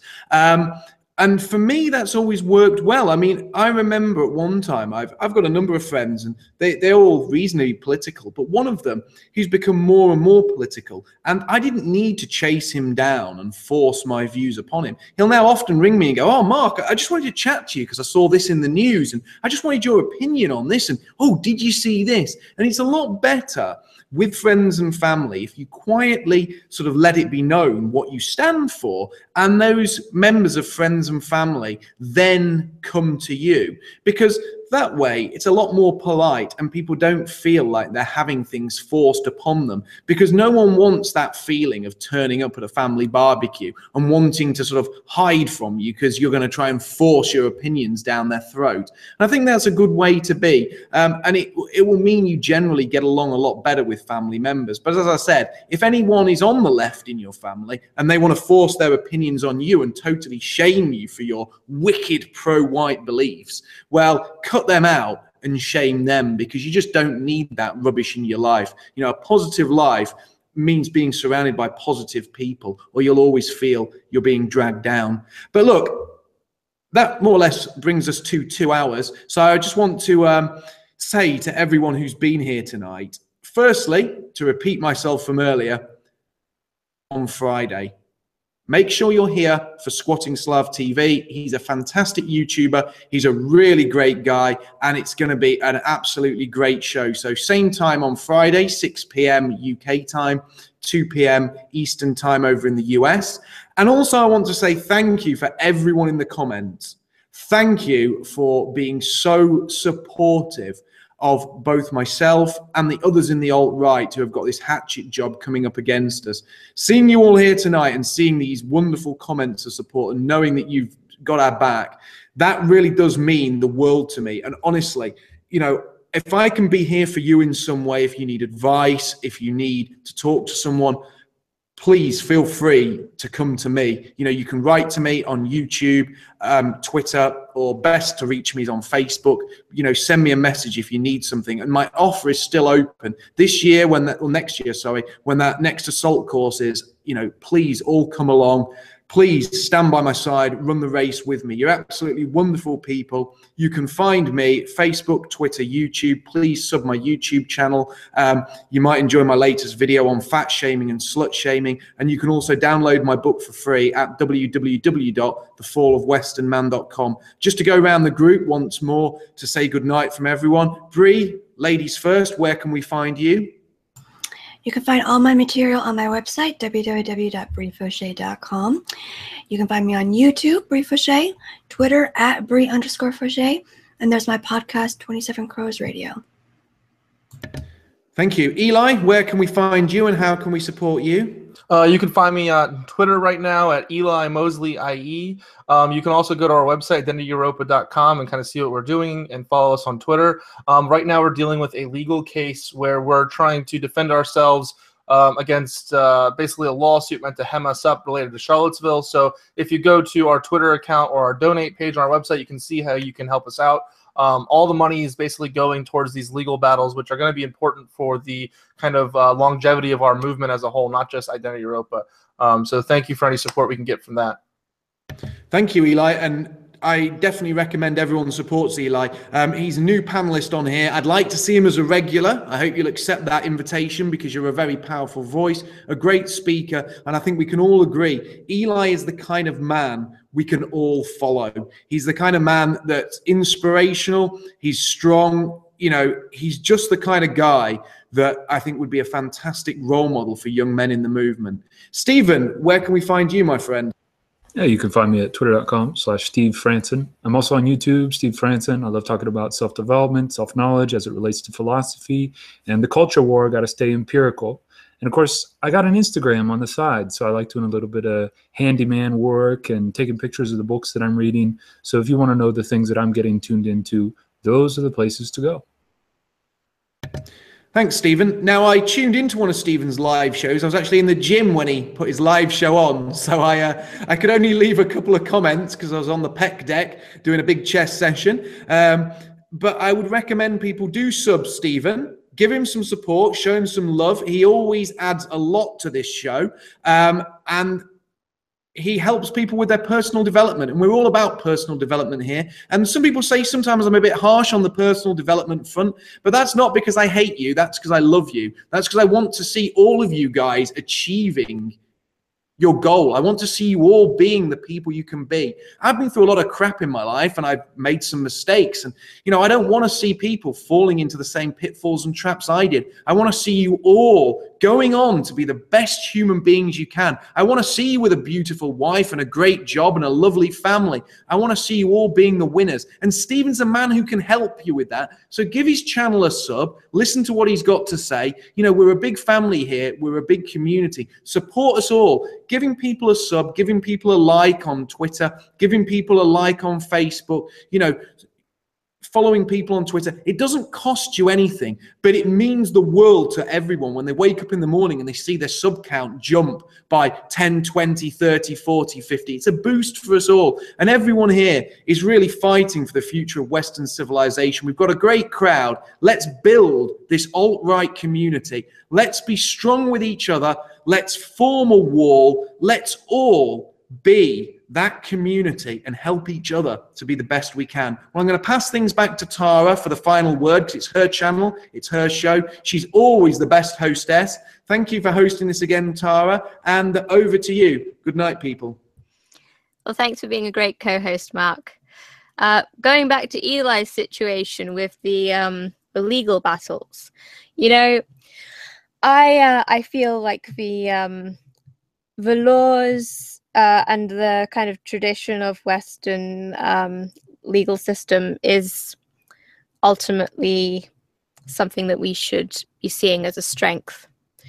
Because especially in the US, you know, the founding fathers firmly on the side of the alt-right.